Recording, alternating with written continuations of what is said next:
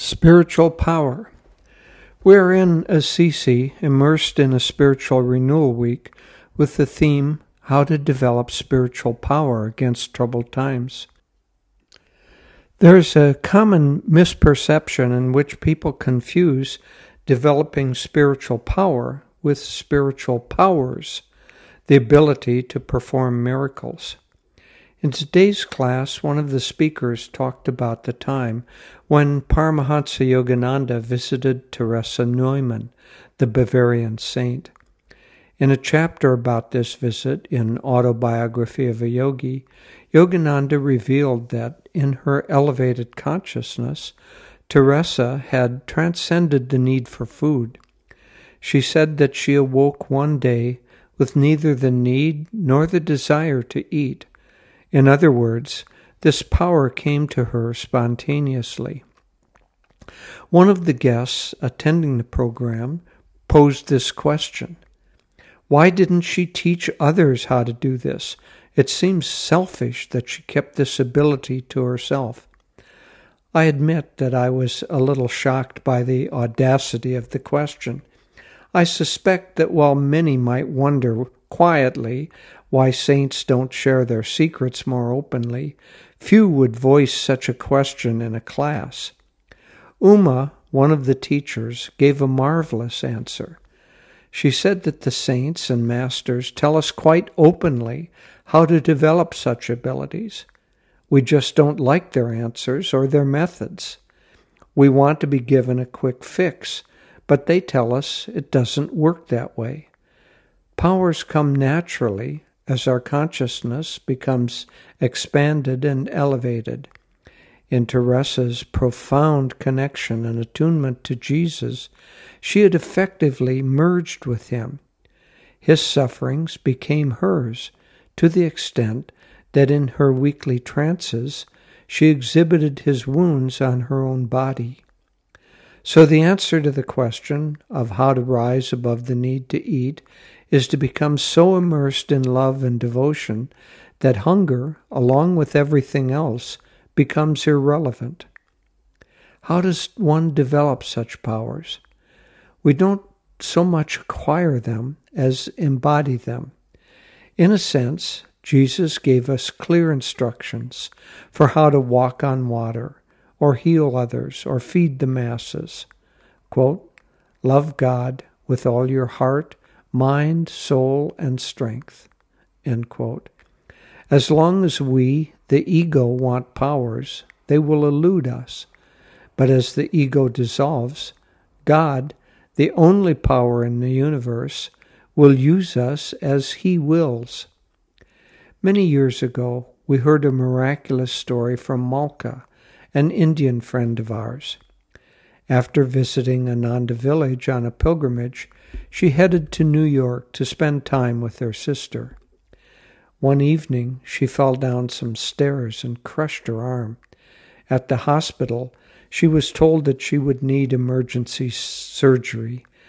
The injuries were so extensive, however, that the surgeon didn't know if he could knit the shattered bones together or if he would have to amputate her arm.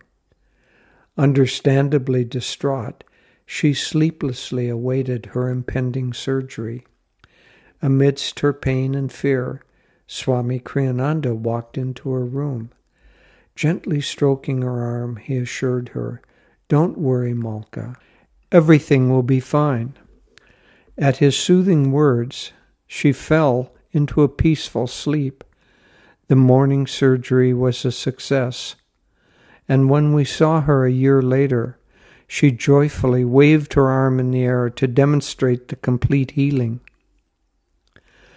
The remarkable feature of the story is that Swami Kriyananda was in California the entire time. When we told him about it, he said, "I have no conscious knowledge of doing that." But then he added a very deep teaching about the essence of spiritual power.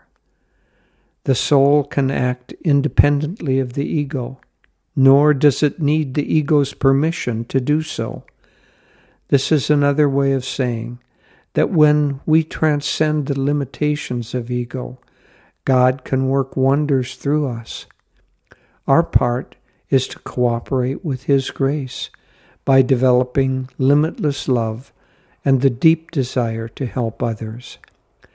Once we fully allow God to flow through us, we will have both spiritual powers and, if needed, spiritual powers. In His love and joy, Nayaswami Jyotish. This is a common misconception that people have, that we should develop spiritual power as we develop spiritually, as we evolve toward transcendence.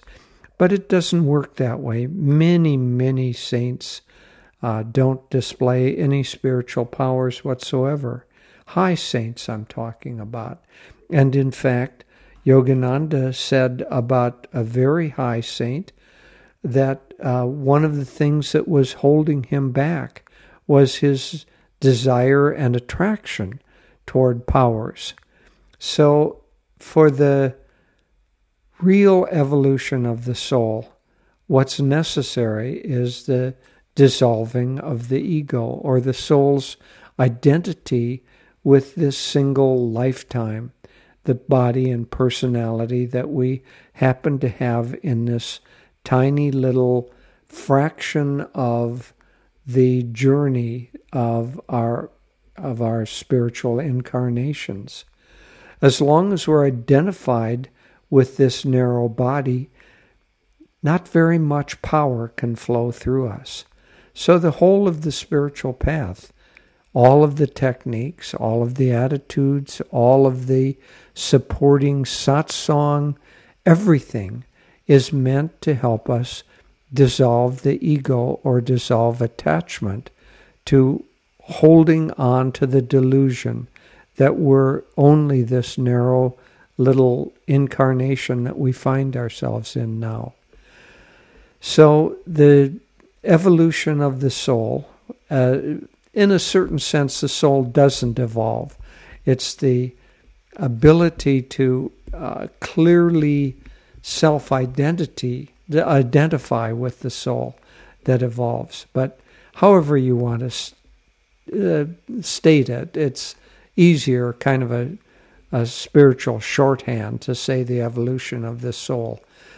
That process is one that will eventually allow God to flow through us in ever greater, ever expanding, ever more joyful ways. And then if He so chooses to use us as a channel for healing or for miracles, then let Him do so. But for us to seek that out is one of the aspects that will keep us more embedded for a longer period of time in the delusion of the ego. So let's just forget all of that and work on our spiritual journey by ever-increasing dedication, both to the inner science and techniques of meditation, and by ever more expansive, joyful, free service in the name of God and Guru. God bless you.